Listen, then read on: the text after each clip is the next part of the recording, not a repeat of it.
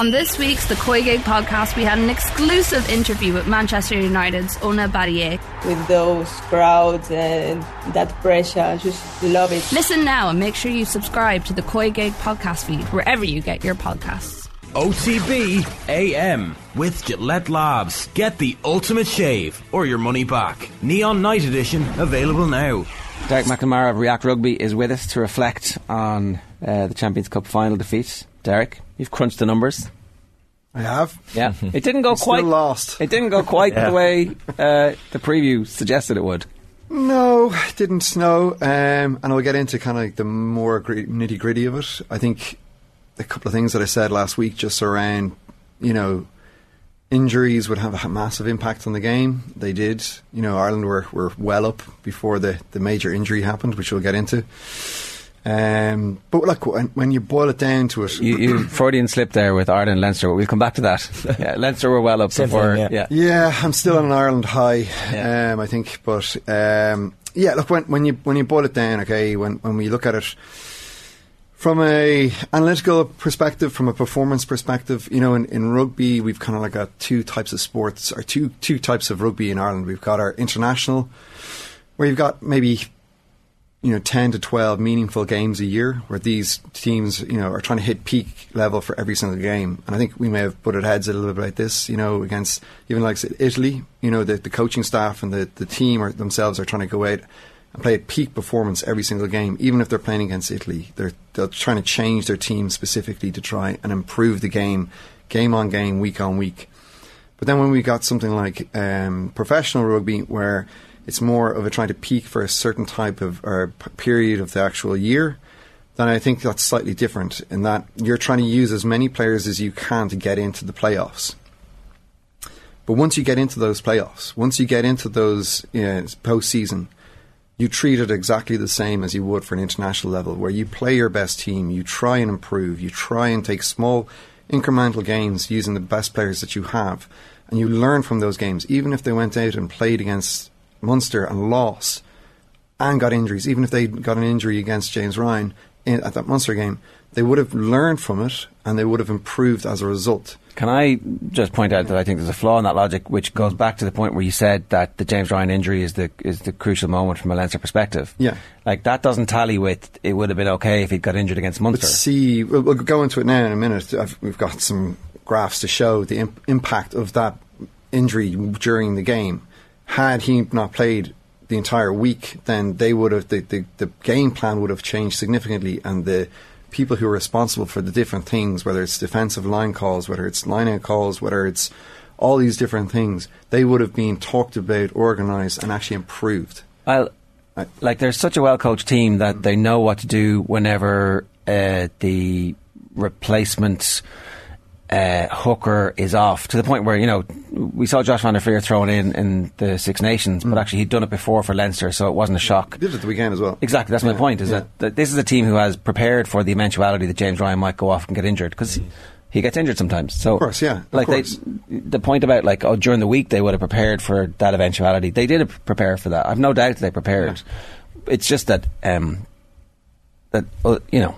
the pressure of the final or whatever. Well, you can't replace James Ryan, it turns out. Turns out, yeah, correct. But if you could replace James Ryan had you prepared for it, and had you actually put in place a.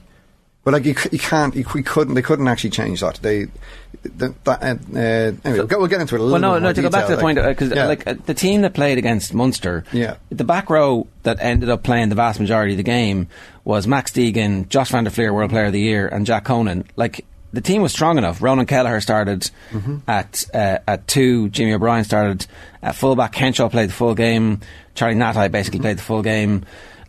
Harry Byrne is supposed to be good enough, but played a bad game against Munster. I think that it's risk reward. The reward was players were fresh, the vast majority of the team were fresh, and that they had basically no injury worries heading into the final, with the exception of Sexton, so which by them also proved. So them putting out a kind of mismatch of team against Munster, right? The problem with that, and the main significant issue with that is that it's an overall problem for the club and the team. So the players that aren't first team players that lost all of a sudden have no way of redeeming themselves in the following week. But that's and the players that did play season added more pressure onto the team because there was nothing else left. Well, and more pressure. How can there be more pressure than that was the first time they'd lost Champions Cup final, though. Like at home, I do think that perhaps dealing with the pressure in the week and talking about the previous season's disappointment ended up being a psychological issue. But again, very hard to measure the analytics on that. Is there a perfect amount of strength and depth? Like, do Leinster have too much strength and depth? If you get me. No, because the season's a very long season. You know, you've got an 18 season game, and then you've got a 6-game season with our club cup competition with the possibility of 9 games. So the actual having the amount of depth that you need to be able to get to the final or semi-final of both of those organisations is what their strength is. But the problem is that if you're trying to reward those players, even when it gets to the key part of the season, it's about performance, it's about grit, it's about being absolutely ruthless in what you do. And, you know, you could see the Rog getting that out of his team, out of his players. You know, stuff that doesn't even matter. You know what I mean? Like, you know, like going to the stadium. Of course, you're going to get fans flipping off the team. You know, it's that's the nature of the sport. It's a barbarian sport that is entertaining, and what we go to see is and it's. But they use it brilliantly. Yeah, and you know that is probably, and like what we're talking about here, quintessentially is coaching.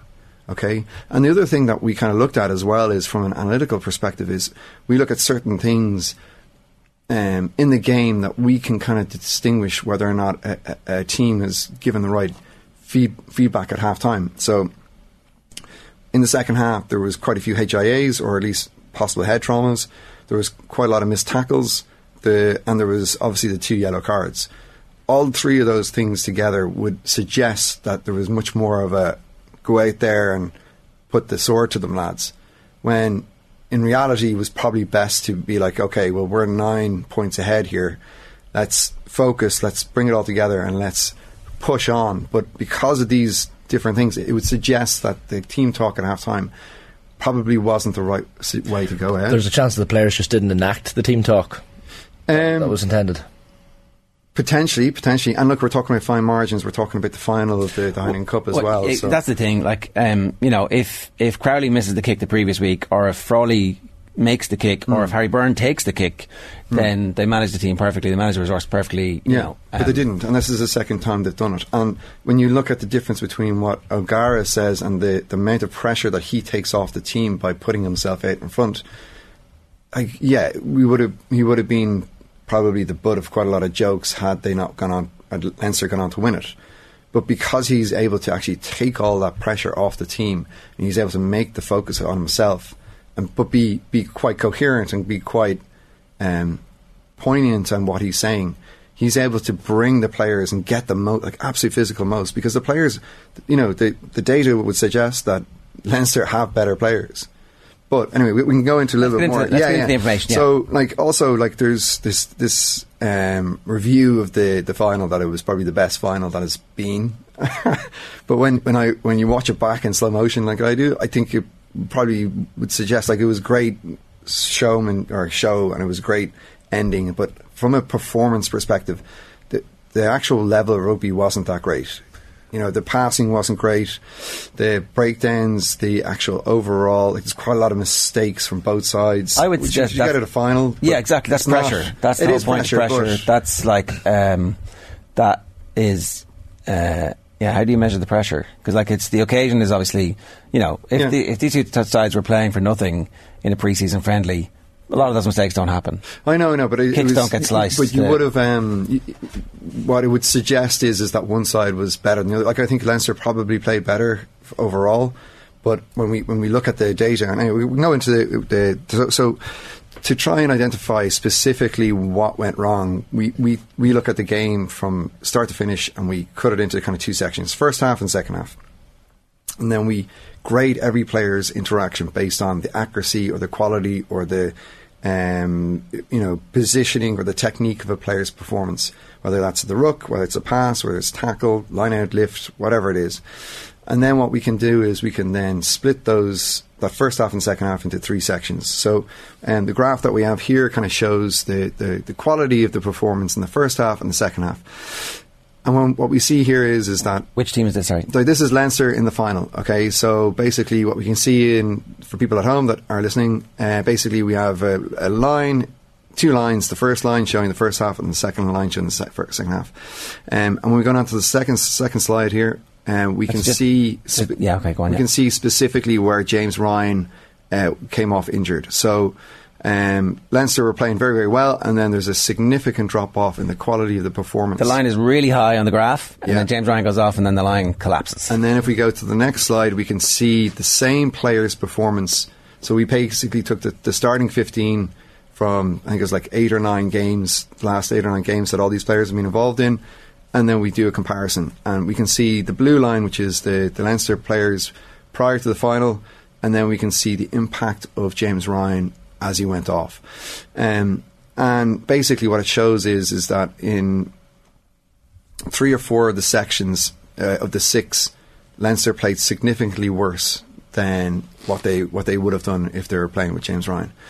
And what does that mean, or what is the actual, like, what are the effects of that? And that's James Ryan being the leader at the line-out. That's James Ryan being the main voice in defence. It's James Ryan organising players once they're getting up off the ground. The impact that he had was, really, really, really important. Work rate, as you say, that's involvement per player. Yeah, so that's every player's activity. So we can look at work rate from different aspects. We can look at it as a plain simple grade, quality, or we can see it as a work rate. So we can say, okay, well, one activity is equal to another. So a pass is equal to a tackle. And then we can split it into technical, physical, mental, and tactical as well. So we can say, okay, well, if a player has a dominant tackle, we can give that player a score of a 2. If he misses, we can give him a -1. Okay. So then we can then build where these players lie, or what the actual performance output is of the team. And when James Ryan came off, everything went to pot. And there was other things that happened in the game that were specific to, not just specific to James Ryan, but the defensive shape changed quite a bit. The team became quite more passive in the defensive line as well. The kick chase was really, really, really passive. With the defensive line being passive, with O'Gara's or La Rochelle's attacking shape, they do quite a lot of around the corner. You probably don't see it on the TV, but you see it live. And what that comes from comes from touch rugby, which is massive in New Zealand, where the players try to overload one side of the ball if the ball is in midfield, and as a result causing overlaps. Do we do a bit of that with Ireland? We do. We do. Blind side? Yeah, we do. Yeah, definitely. Didn't notice any of it. But it's more, it's just working harder off the ball. The attacking players need to work, and it's basically 3 guys go from left to right. Ruck is in the middle of the pitch, and the first guy gets it, straightens, then pass it on. If you're way too passive on that, then basically you're going to get a defensive or overlap on you. And then the second thing that was kind of significant as well was that the kick chase was very passive as well. So when we were stuck in our own half in the second half, it was basically down to Hugo Keenan, boot the ball down. Bryce Doolan or Jimmy O'Brien would be the only ones chasing. Yeah. So, but what happened was Doolan was able to catch the ball, run 20 metres, then kick it, and then put pressure under the catcher. Yeah. And as a result, stop dead. You can't get out of your 22. It just repeats itself. So, there must be some.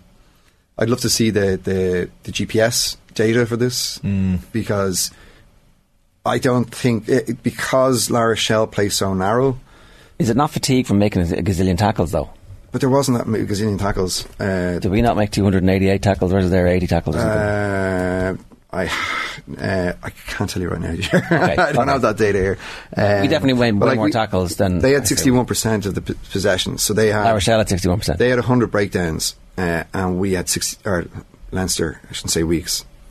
Anyway, Leinster had 63 breakdowns. La Rochelle contested 62 of those breakdowns, 62%. Was that more than you expected? No, it's right on point where they were during the season. So they didn't change their game plan. They didn't put Leinster on any more pressure than they did. And then Leinster competed at 50%, just under 50% of the La Rochelle breakdowns. So the other things that were kind of very, very strange was just uncontested lineouts. So I think Leinster, so of the 15 lineouts that La Rochelle had, Leinster only contested 2 of them at the end of the game. And they got a penalty on one of them.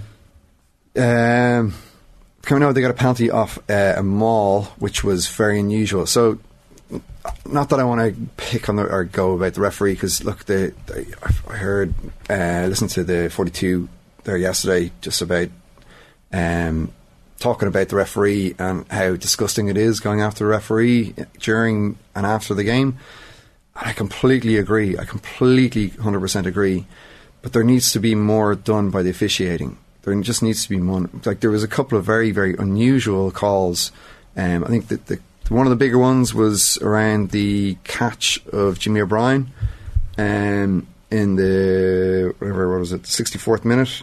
I know, Jimmy O'Brien. And then, there was a maul against La Rochelle, which was on the 64th minute, where the maul was moving forward and the defensive or Leinster player was bound onto it, but the referee called a penalty against La Rochelle for offside. Yeah. There was like 3 or 4 of these that, these things happen all the time in the game. For the referee to call it at that point was very unusual. The only thing you'd say about Piper at the weekend was that it seemed to balance out. Like, James Tracy seemed fairly okay with the refereeing. I thought he had a great game, especially at the breakdown. There could have been a couple of more penalties in the game. And the turnover, there was kind of 2 major incidents that I saw in the game. And they were at 66 minutes, Leinster losing their control, or getting a little bit too passive when there was a scrum, and they didn't go for route 1 in the scrum, and so they just put the ball in, and Alatoa was turned, the ball spilled out the side and got a turnover. The other significant one was Ringrose in 76 minutes, just before the Alatoa red card. He comes onto the ball too quickly, and as a result he should have passed. He had two guys, I think 3 guys outside him, and that would have been a man-on-man against the La Rochelle defenders. It would have been a perfect man-on-man situation. But those 2 instances, and there's literally tens of thousands of things that happen in the game that we measure, but had either of those 2 things changed, or had just a little bit more concentration, or a little bit more as a team defined decision making, then I think that the actual results probably would have been a little bit different. How did Harry Byrne do? Sorry, not Harry Byrne, Ross Byrne. Not great. So we have one last graphic representation, which is, so this basically, when we take all the grades from all the players, we then aggregate them from front row, second row, back row, half back, centre and back 3. And what you'll see for the people at home, the blue line represents all the players in the 7 or 8 games that we've analysed before, and the yellow line indicates the players that started for the final. And what you'll see is the front row and the second row had a brilliant game. Like, James Ryan was having probably the best game of his career. He was absolute man possessed. And the back row are identical, but the problems lie and the issues are around the half-back, centre and back 3. They just did not perform, unfortunately. And that's down to the defensive play of La Rochelle as well. You got to take into account the fact that La Rochelle, amazing game, back-to-back European champions. Yeah, absolutely brilliant game plan. Going to be spoken about in the future as all-time greats. But see, so Leinster play a very, very flat game plan, and when you get a defensive strategy that blitzes that defensive game plan, and the player isn't able to make the decision, then it stops everything outside them from actually happening, the thing that they happen. And this is what happened throughout the entire game. Basically, at the start of the half, obviously the the tries were scored, they came off 9 and they came off a line out. I think there's only one that came off the back line. So there needs to be the ability more within the sport to change the actual game plan that you implemented. And that's where we come in. That's where React Rugby is trying to improve and help and enhance the ability of the coaches to make better decisions throughout the game and get more informed decision making onto the players so that the coaches can have a bigger impact on the game. Is this a concern for Ireland? That so Adrian was saying he was watching the New Zealand coverage. Yeah. Mills Mullane and John Kerwin were like, well, this is a good template for everybody now watching Ireland. I'm just like, it's basically Ireland. So yeah, it was the last chance that any team had to figure it out, and they were figured out. But had we played our first team against Munster, I don't think that matters. Yeah. I really don't think that matters. It does. I guarantee it does. But if say 5 of them get injured, right? Mm-hmm. How are you then suddenly going, oh great, we have a bunch of players who haven't played for the first team all season playing in this game? It's like it's when they were running in their first 3 tries, were you like, well, this team looks undercooked? No, but again, you okay, the worst things, as I was going to the loo and I heard James Ryan come off, and I heard it, I was like, oh no, I thought we couldn't have got a worse injury, and it was such a it wasn't even it was an offload from a tackle, and he fell on the ground. Somebody ran past him. It wasn't malicious. Yeah. It wasn't bad. It was just bad timing, bad situation. Yeah. But I what are the chances of O'Gara going to New Zealand as a consultant or one of these things? Go to the World Cup for Ireland? Yeah, no, against Ireland. Oh, I don't know. Yeah, then we'll be grand. We'll be grand here. Well, we should just pay him to be our consultant. Yeah. But what if Ross Byrne makes the kicks? Like, do you know what I mean? Then all of this is moot, and it's a great gritty performance. And my auntie had balls, she'd be uncle. Yeah, but true, but then that's the same point about picking a different team last week. I know, but we don't know exactly. But we do know that if you made the kicks, they would have won by a point. If you look at any sport, okay, you look at any sport. You look at soccer. You look at NFL. You look at volleyball, tiddlywinks. You play your best players, no matter what. You don't. It's more important. Mayo had 5 weeks off and beat Kerry, the All Ireland champions, who played their best players the 3 previous weeks against inferior opposition, and it didn't matter. But it's not. It's. That's okay if it's mid-season. That's okay if you've already made the playoffs. But if it's worth significant financial impact on your team, if it's worth a trophy at the 2 games, if you have 2 games left and you have maximum 3, you play your best players, no matter what. The players they played were good enough to beat Munster, but then they weren't. They didn't. They lost. They were good enough to beat Munster, but they just didn't execute. They played badly, and they couldn't get the restart right. Yeah. That's not coaching. That's like brain fart from 2 players brain farting at the very end. Oh, you're ahead of me. I shouldn't take this off. Oh, I shouldn't be ahead of you. No, but see, that is. But then again, that is. So Harry and Ross have different kickoff techniques. So that is. They've all played all season. Like no, they haven't. Ryan Baird has played with Harry Byrne loads all season. There's no reason for him to run past it. There's no absolutely. reason. But the problem with that is that if you're chasing the game and you're playing with a bunch of players that you haven't played with all season. But that team have played loads together. No, they haven't. That 15 that started probably never played together. But loads of the combinations had. Yeah. Yeah, so with the exception of the first team, which plays in all the big games. Had you played your Irish team, the team that had played in the Six Nations together, had played against Toulouse the week for. Like it's good debate. Yeah, I disagree with you, but that's all right. That's all right. Yeah, we're still friends. Derek, good stuff. More at React Rugby. What's your Twitter handle? Derek at React Rugby, I think. Derek Mack at React. But LinkedIn is the place to find. Okay, all right, okay. OTB AM with Gillette Labs. Get the ultimate shave or your money back. Neon Night Edition available now.